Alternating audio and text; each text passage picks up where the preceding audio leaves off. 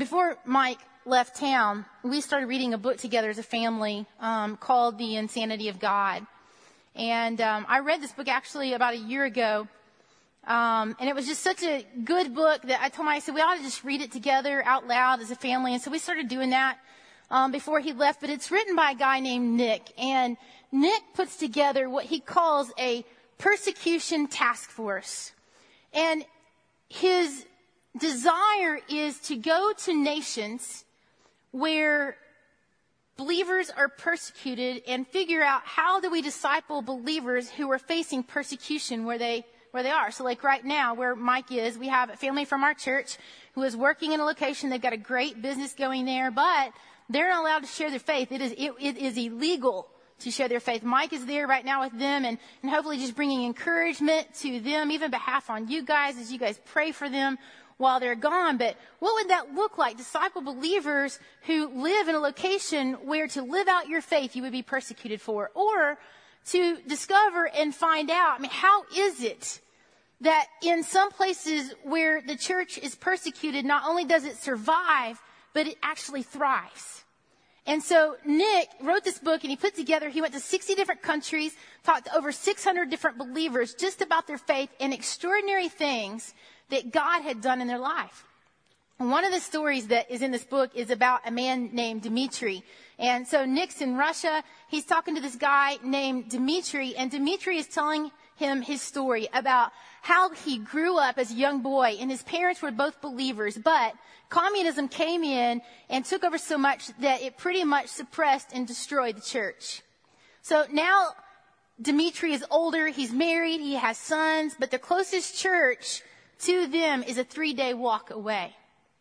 So he has this idea and he has this on his heart that he's going to take their family Bible and he's going to begin one night a week together as a family. They were going to meet together and he would read stories from the Bible. So he gets his wife and he gets his sons and he begins to read the scriptures to them, and then he would explain to them what they meant. And pretty soon the boys are beginning to exchange stories together and tell each other stories from the Bible. And Dmitri teaches his wife and his children some songs of the faith that he had learned growing up. And pretty soon, because they lived in this small village, other people around could hear what was going on. And so, one day, 25 people are coming because they want to hear what it is that Dmitri is teaching. And then pretty soon it grows to 50 people, and then pretty soon it grows to 75 people. And the authorities catch word of what's going on. And so they show up and they tell Dmitri that he needs to stop this illegal church. And Dmitri laughed and said, how can you even call it a church? I'm not a trained, ordained minister. All we are is we're just a group of people who are meeting in my house, and we're sharing stories, and we're singing songs, and we're praying together. We're even collecting our money and giving it to the poor and those who have a need. How can you say that this is an established church? We're not. So the authorities go on, but they threaten him. And pretty soon, it wasn't long before Dmitri lost his job at the factory. A few days later, his wife loses her teaching position. A few days later, his sons are expelled from school. But they continue to meet together, all these people that are coming in this village. And again, the authorities show up, and they begin to slap Dmitri around, and they begin to beat him. And one old lady who's sitting there, almost like something out of the Bible, she says, you cannot do this to a man of God or you will die. And she just kind of lays it down right there. I don't know, my grandmother would probably do the same thing. And so 2 days goes by, and the cop or the authority figure who had come in and had beat Dmitri falls dead of a heart attack. And so the people in the village are like, okay, who is this God? We want to know what it is that you're teaching. So 150 people are showing up in this man's crowded house. They're hanging outside, listening in through the windows because they want to hear what's going on. Well, it wasn't long before the authorities show back up again, and they arrest Dmitri. They put him in a really small cell prison, thousands of kilometers away from his family, for 17 years. And he tells the story of sufferings. He tells the story of blood and sweat and beatings. And he said the worst thing is I was the only believer in a prison of 1,500 inmates. That was the worst thing of all. He said, but I did 2 things. One thing I did that my dad taught me when I was small is every morning I would get up And when I would get up, I would just go to God and I would lift my hands in praise and I would begin to sing a song that my father taught me, and he called it a heart song. He said, so every morning I would do that. And the inmates, the other prisoners, they couldn't stand it that he was doing this. They would take their cups and they would bang it loud on the bars and they would begin to curse at him. And if they could, they would throw things at him. They didn't like it that he was doing this one bit.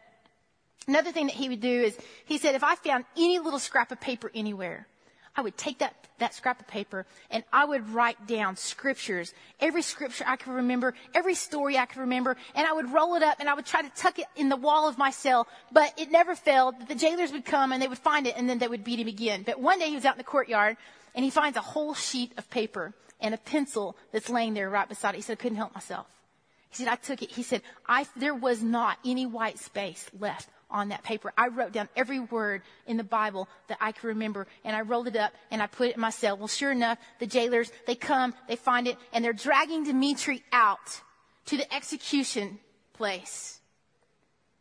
And as they're dragging him out, Dimitri says, one by one, every 1,500 prisoners in that jail cell began to sing the heart song that Dimitri would sing every day to God. He said it was the most beautiful choir ever, that the jailers finally said to him, who are you? He said, I am a child of Jesus Christ, the Son of the living God. And the jailers were terrified. They let him go. It wasn't but a few days later that Dimitri was released and went home to his family. So Nick, who's like writing all of this down in this book, he says, I'm sitting in this room with these pastors. Some of them have been in prison 5 years, 10 years, 3 years, 4 years, and every one of them are giving accounts of their imprisonment, but yet at the same time, extraordinary ways that God had been moving in their life, in their family's life, in their town's life. And I said to these guys, why have you not like written these stories down? These should be like made into a movie or something. And they just kind of looked at him a little bit confused. So one of the pastors took Nick and took him over to Winnie and put his arm on his shoulder and said, Nick, every morning, you have sons, right? He said, yes. He said, well, do you get your sons up every morning before the sun comes up and take them to a window like this and say, okay, boys, now look, watch. The sun is about to come up. Come on, boys. Are you ready? Here it comes. The sun is going to come up in the east. Here it comes. Are you ready? And Nick said, no, why would I do that? That would be crazy. I mean, my children would think I was nuts. The sun comes up every day, and the sun comes up always in the east. It's just what the sun does. And the pastor turned to Nick and said, Nick, just like that, that is how persecution is for us. It always has been a part of our life. It probably always will be a part of our life. This is normal. So I'm reading that, and I'm thinking about other stories that I told you last week about my own personal encounters of traveling to places and seeing God work in extraordinary ways and not really knowing, what do I do with these stories? And so I began to wrestle, and I still am wrestling with God. And God's just asking me this question. I'm asking myself this question. I'm asking you this question today. Do you have room in your ordinary life for an extraordinary God? Or do you have just enough room for an ordinary God? You see, we don't give our life to following Jesus Christ and then everything goes back to normal after that. That's not how this works. That would be like asking Jesus to follow you. But you give your life to following Jesus Christ and he becomes Lord of your life and it doesn't go back to normal. Now God is in a process of rewriting and redefining and excavating places in your heart so that he is Lord over all. So last week we looked at the passage in the book of Judges in the Old Testament. So if you have your Bible, go ahead and turn it there. And let me just kind of put this in. This is free, okay? It's not even in my notes, all right? Bring your Bible to church. I'm kind of one, I like my technology and all that, but I'll tell you this one thing I have figured out. I've used both when Mike is preaching. And the things that I'm able to mark or to take note of in the Word, then when I'm home during the week, it makes it so much easier than if I'm just like going through my electronics and it just doesn't hang with me. Just that. Now I know I sound like an old crankpot saying that, but I'm just telling you, bring the Word of God with you, okay? That was free. All right, we'll go on. All right, so We're looking in the book of Judges, okay, and just to recap, so if you weren't here last week, I'm going to catch you up so that we're all tracking together. What we did is we just kind of set some bookends for a man named Gideon, okay? And we started at the beginning. We're going to call this bookend over on this side chaos, because Gideon is born into chaos. God had chosen Israelites to be his people. He said, I'm going to be your God, and you should have no other gods before me. And he delivers them out of slavery, and he brings them into the promised land. But eventually, after Moses dies and after Joshua dies, the people quit following after God. And they began to take on the idols of their enemies. And they began to worship the idols of their enemies. So that God delivered on what he said. God had told them, look, if you follow after the other idols and I'm no longer your God, then I will hand you over to your enemies. They will plunder you. They will devour you. And so that's what's taking place in this time.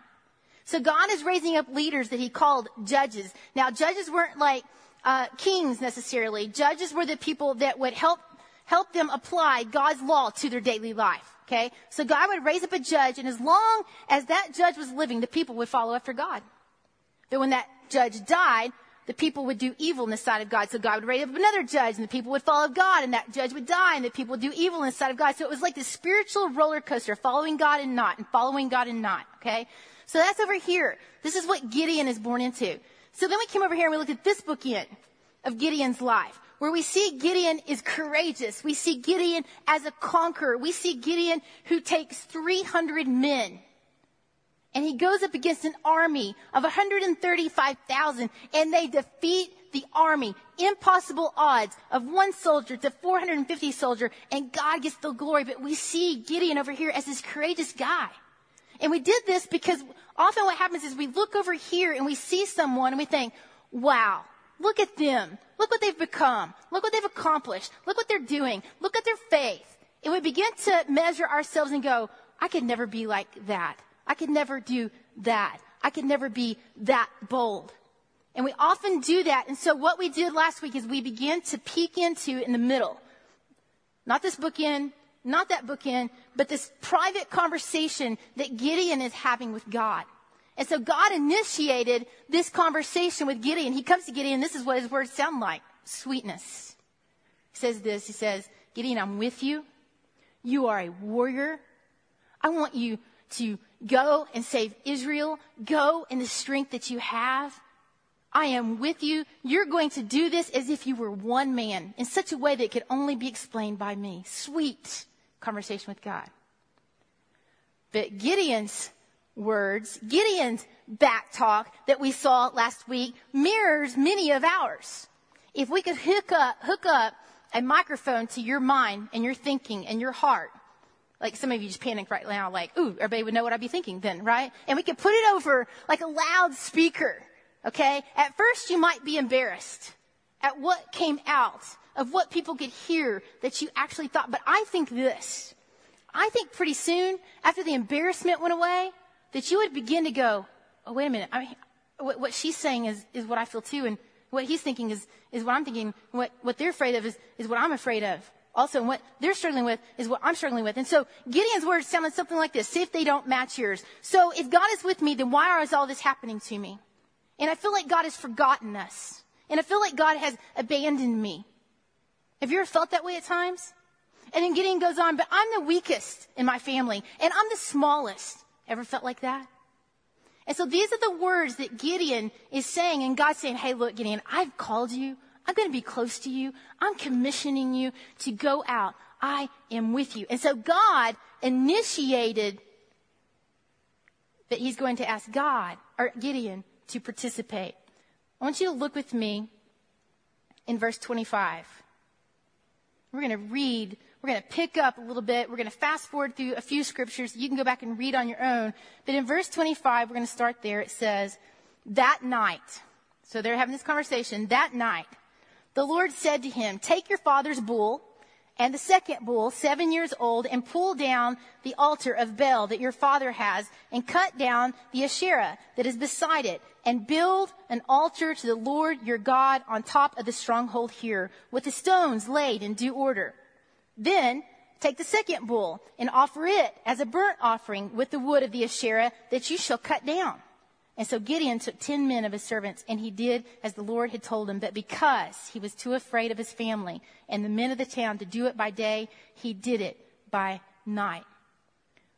So last week we looked at creating space in our life for an extraordinary God. And we looked at how God comes in and he wants to create that space by interrupting our normal, which is never convenient. He shakes up our definition of who we think we are and who we think he is, and he calls us and he's close to us and he commissions us. And so God initiates this process, but now we're invited to participate. And so how is it that we create space in our life and in our heart for an extraordinary work of God? The first thing is this, is it requires daring obedience. I want you to think about what God has just asked Gideon to do. I mean, first of all, he told him he's going to go save Israel, which seems like, hey, let's go do that. But God's like, hey, wait a minute, we got to clean house. We got to take care of some things that are personal. We got to take care of some things that are on the home front. You know those idols that your dad's got, Gideon? You know the ones that are up there on that high place, the Baal altar that people go and worship at, and the Asherah pole that is there beside it. You're going to cut it down. You're going to tear it down, and you're going to reassemble it, and you're going to use that Asherah pole as kindling, as firewood, and you're going to take your father's bull, and you're going to slaughter it, and you're going to offer it as a sacrifice to me on top of this. Gideon, we are rearranging normal. Gideon, we are taking what is close to you, we are taking what has been your family's, and we're going to redefine it. It cannot be this way any longer. So Gideon's world is about to get rocked. Gideon's family's world is about to get rocked. The town is about to be rocked. But tell me if this is not true. When God tells us to do something, even if the first instruction is specific, we want to know what the second step is, right? Come on, don't leave me hanging. Surely I'm not the only one, right? If God tells me, I want you to move, I want you to lead this, I want you to do that, and he gives me the very first instruction, I'm like, okay, yeah, I'm in. So what's the second thing that comes after that? We want more revelation before we obey. And God wants more obedience before he will reveal. He gave Gideon specific instructions, but he didn't tell Gideon how his family was going to react. He didn't tell him how the town is going to react. He just said, here's what you've got to do. And this was not an easy task for Gideon. He is disrupting a system that has been put in place. So I began to think about what my thoughts sound like if I put my thoughts over a loudspeaker to you today. Like when God comes to me and tells me I want you to do something. And this is what my thoughts sound like. They sound something like that. So, like this. So instead of obeying, really I'm overcome with fear, which I kind of told you guys that last week, right? So I'm overcome with fear. And so then I become overcautious and over anxious because I overanalyze and overcomplicate the thing that he's asked me to do so completely that then I'm completely overwhelmed. And then after that, I overcompensate by being over-controlling, but that's okay because it's just my overdriven, overachieving, over-aggressive self and personality.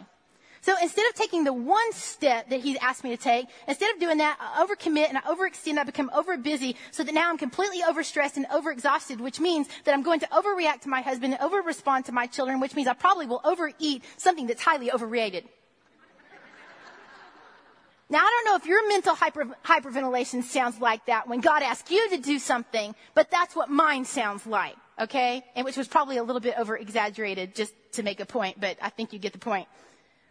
So when God comes to you and he asks you to obey, and you begin to wonder whether or not you're going to, you're beginning to wonder what this is going to look like if you do. And you get that feeling that is something that's over, and then fill in the blank, overwhelmed, over-analytical about it. Whatever it might be, then ask yourself this question: what part of my heart is God not over? What part of my heart does God not have reign over? What part of my heart is hyperventilating that I'm beginning to be feared, I'm beginning to have all these over things, I'm beginning to be over anxious and I'm not really sure about it? What part of your heart does God not have lordship over? The second thing that requires for us to create space for God to do an extraordinary work is this, is it requires demolishing anything that has replaced him. There were idols. There were places of worship. There were chants. There were dances. There was praise that was going up to another God. And it was not the God, Yahweh. It was not Lord God that had delivered them out of Egypt and brought them into the promised land. There was a place where God had been replaced. And it was completely visible to everyone around. And God told Gideon, you've got to demolish it. It cannot be visible anymore. You know, there are times I pray that God would put friends in my life that would just be very honest with me and we could hold each other accountable and things like that. And then there's times that God actually does that. And I'm not real thrilled about it when it happens. You know, it's that friend that can be, they can ask questions that are intrusive. They can be brutally honest with you. And so I'm having coffee with a friend and I'm telling her how I'm really frustrated because there's this person who, they don't really like me all that much. And that really bothers me. And I'm really trying to get them to like me. And, you know, I'm doing this and it's like it doesn't really matter. And I do that and it's like completely gets overlooked. And I don't know what I've done to this person that they don't really like me. I'm not really even sure I really like them. I just want them to like me. Okay? But I'm like just telling her and kind of just like vomiting all of my frustration and all of my emotion and probably saying it like 3 or 4 times like girls do, right guys? The first amen yet. Wow, right there.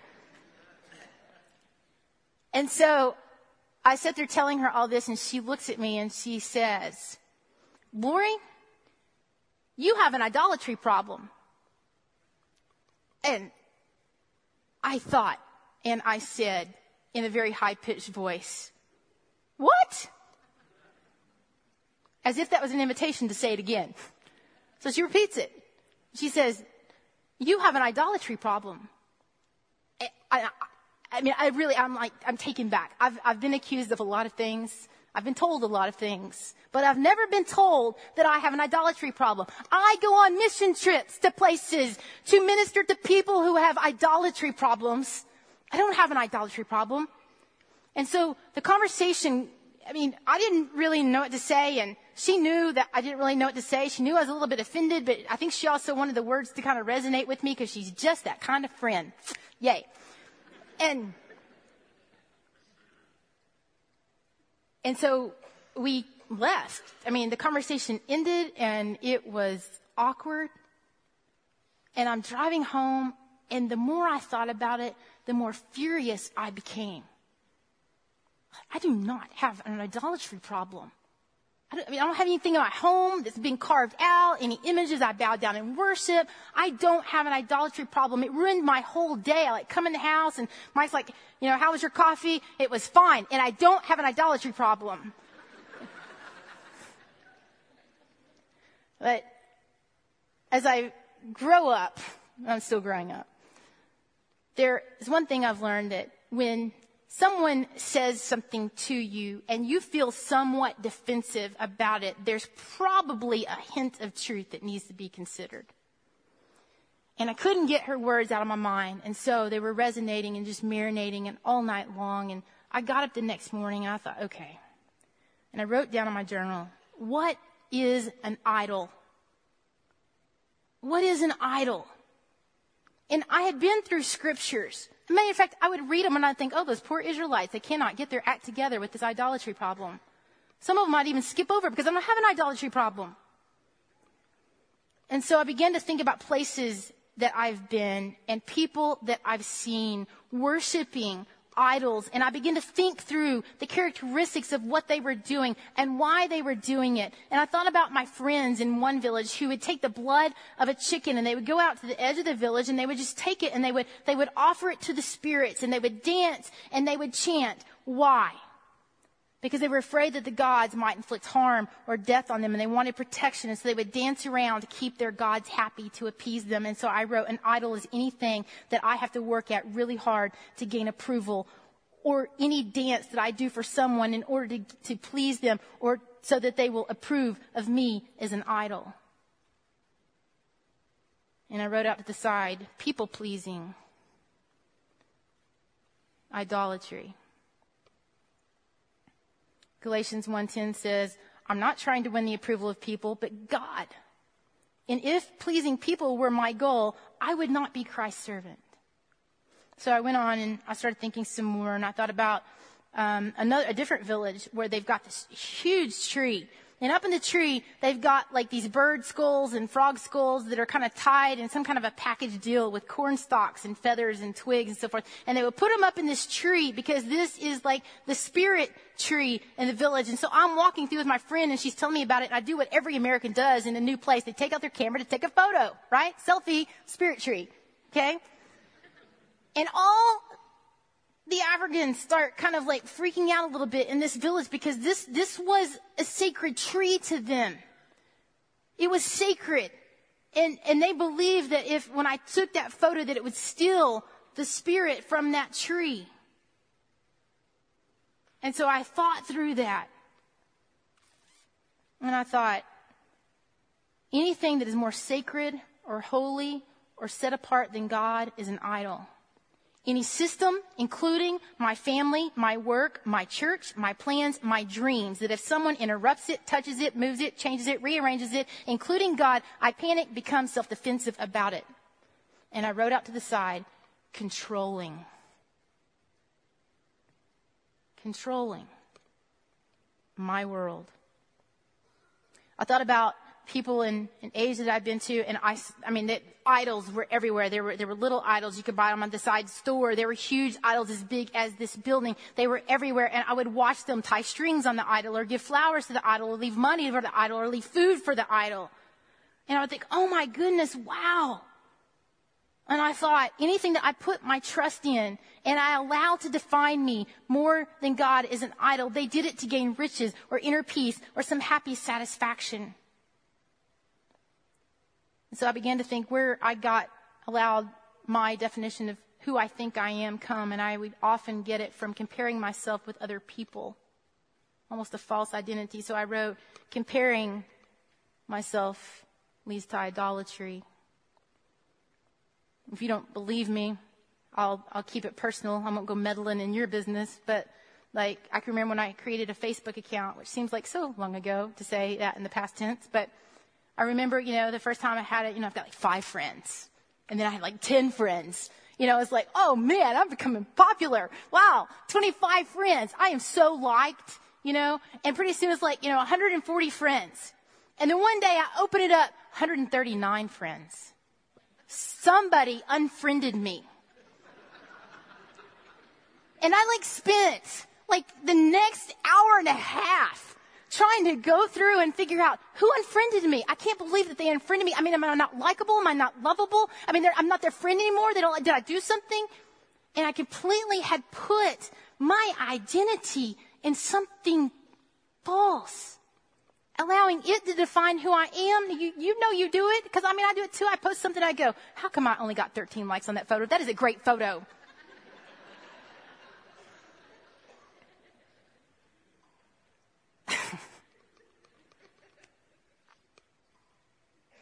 And here's another one, the last one actually. I thought about some believers that actually would come to church, and they would come and they would dance in their beautiful clothes and so forth, and they would sing praises to God, and they had their Bibles and they gave their offering, but only if you knew them really close. Personal. Would you know that tied around their waist was a charm that they believed to keep around evil spirits, or around their ankle, but it was covered up with a cloth, or maybe around their neck, but it was tucked down, somewhere else. And so it was hidden. They had the best of both worlds. They were worshiping God and they were worshiping their idols. In 2 Kings 17:41, it says this: they feared the Lord and also served their idols. Let me read that again. Let that resonate. They feared the Lord and they also served their idols, and their children likewise, and their grandchildren. And I just wrote out to the side this: when I try to have everything, busyness can lead to idolatry. Whatever it is that's stealing my attention, I want it all to make sure I'm protected and I'm satisfied and I'm secure. Listen, idolatry is not a foreign culture's worldview. It is indigenous to the human heart. It grows there so easily. The soil in our heart is just right for it. And it always has been. So what makes us think that we would be any different because we serve God, that we don't have something else that has taken place and space of where God should be? It's hard to recognize idols because we've normalized them. They're just normal. We justify them. It's just the way I am. It's just the way I was raised. It's just how things are. And we normalize them. So here's what we're going to do. We're going to take a poll. Get your phone out like we did last week. And we're just going to be gut level honest. So I asked the question last week, where you would struggle, what was your default struggle? And here and in the first service, both services, it was insecurity. So in the text code at the top, you're going to type in the number 22333. And which of these is likely to lead to idolatry in your heart? Is it people pleasing? Text that number. Controlling? Comparisons? Or busyness? Which of those four do you find could lead your heart astray? Could easily create a space where God is not Lord, where there isn't a place for him to exist only and alone. The thing is as we're watching these numbers and we look at all of those things and we can easily almost sit around with our peeps, okay? We can say, oh, look, you have that problem too. I've got that problem too. And it's just we almost feel better, right? We feel kind of justified. We can rationalize it. Well, I'm not the only one, thank goodness, who's got a problem with people pleasing, right? Matter of fact, I'm just that way because my mom was that way and her mom was that way or my dad was that way and his dad was that way. And so it just kind of runs in our family. That's just the way it is. We're just over anxious. We just please people. We just whatever it is. And here's the reality is that you may not have created it, but you are most certainly responsible for removing it. You may not have been the one responsible for creating it in your life, but you are the one responsible for removing it. Let's go on to the third one. It says this. This would be the third thing that we would have to do to create space in our life for God to do the extraordinary. The third one is this: it requires devotion to whose name is on the line. And we looked at Gideon. We looked at Gideon last week. We looked at Gideon at the beginning of this service and what God is asking him to do. But this is much bigger than Gideon. This is so much bigger than Gideon. This story goes way beyond Gideon and God delivering the Israelites. And pretty soon Jesus comes from this lineage and so forth. This story is much bigger than Gideon. God's name is on the line here. And God's telling Gideon, you're going to go out and you're going to save Israelite. Well, let's just pretend that the idols stayed there. Let's just pretend that the Asherah and the Baal gods stay there. Who do you think is going to get the glory when they come back with the victory? It could be a toss-up. Was it God, Yahweh, God, the living, one true God? Or was it Baal? So it's got to go. God's name is on the line, and the story is much bigger than you. When you go to work and you profess to be a believer, your life story is much bigger than you. God's name is on the line. In your family, listen, I've done it even to my own kids. I could get up here and tell you, here's the way I've got to live. I could go home and I could just rake my kids over the floor. God's name is on the line, even at home, mom and dads. Kids are listening to what you're saying. Is it equaling what you believe? There are so many verses that we could look at. Matter of fact, I would even challenge you to look them up. Just look up God's name. And I started doing it in my Bible. Every time I come to a scripture that says something about his name, I circle it, and out to the right, out to the side, I put, it's all about him. It's all about him. It's all about him. There are so many verses. We're just going to pop up a few really quick. Why does God forgive our sins? Psalm 25:11 says, for your name's sake, O Lord, pardon my iniquity, for it is great. Why does God lead us to do right? Psalm 23:3 says this, he leads me in the paths of righteousness for his name's sake. It's not about you. One of my favorite verses, Psalm 40. This is one I quote when I'm struggling a lot. It says this, it says, I waited patiently for the Lord, and he inclined to me, and he heard my cry, and he brought me up out of the pit of destruction, out of the miry clay. And he set my feet upon a rock, making my footsteps firm. And he put a new song in my mouth, a song of praise to our God, so that I could feel really much better about myself. Right? Is that what it says? No. Why does he do that? So that many will see and fear, and they will trust in the Lord.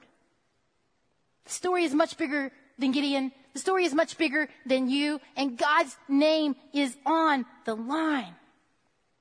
You know, I challenged you last week to pray something like this. God, do something with me that can only be explained by you.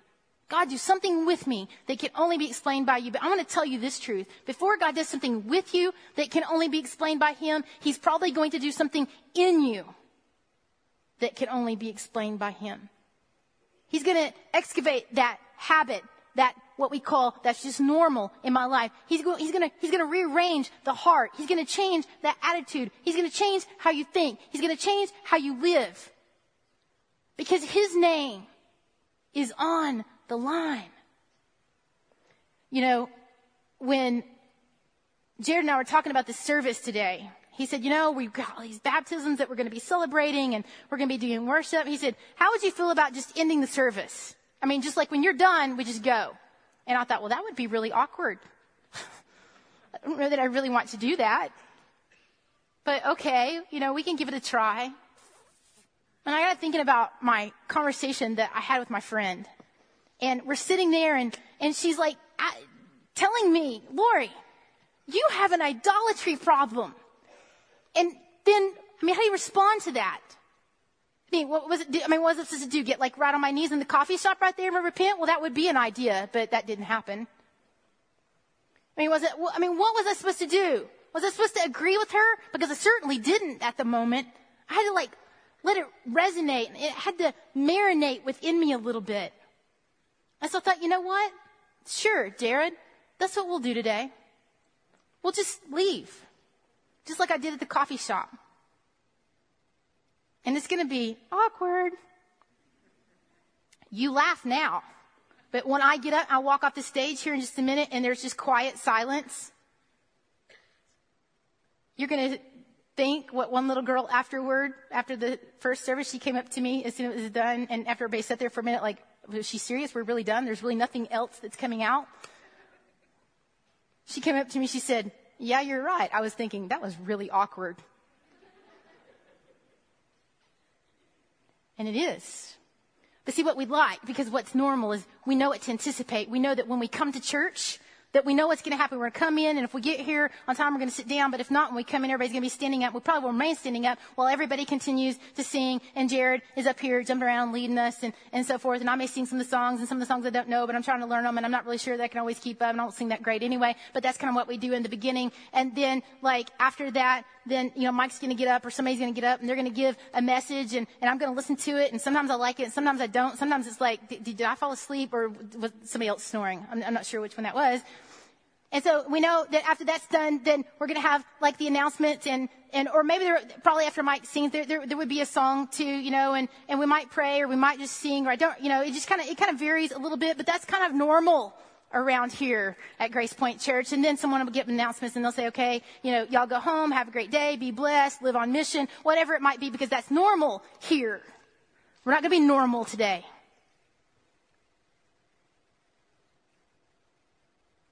Do you have room in your ordinary life for an extraordinary God? And if not, then what has to be demolished? What have you got to daringly obey? What have you got to be devoted completely only to his name? What is it? What idol? What is it in your heart? What is it in your life that you've got to create space? You've got to participate in creating space for God to do an extraordinary work in you and through you that really isn't about you, but only about him. What is it?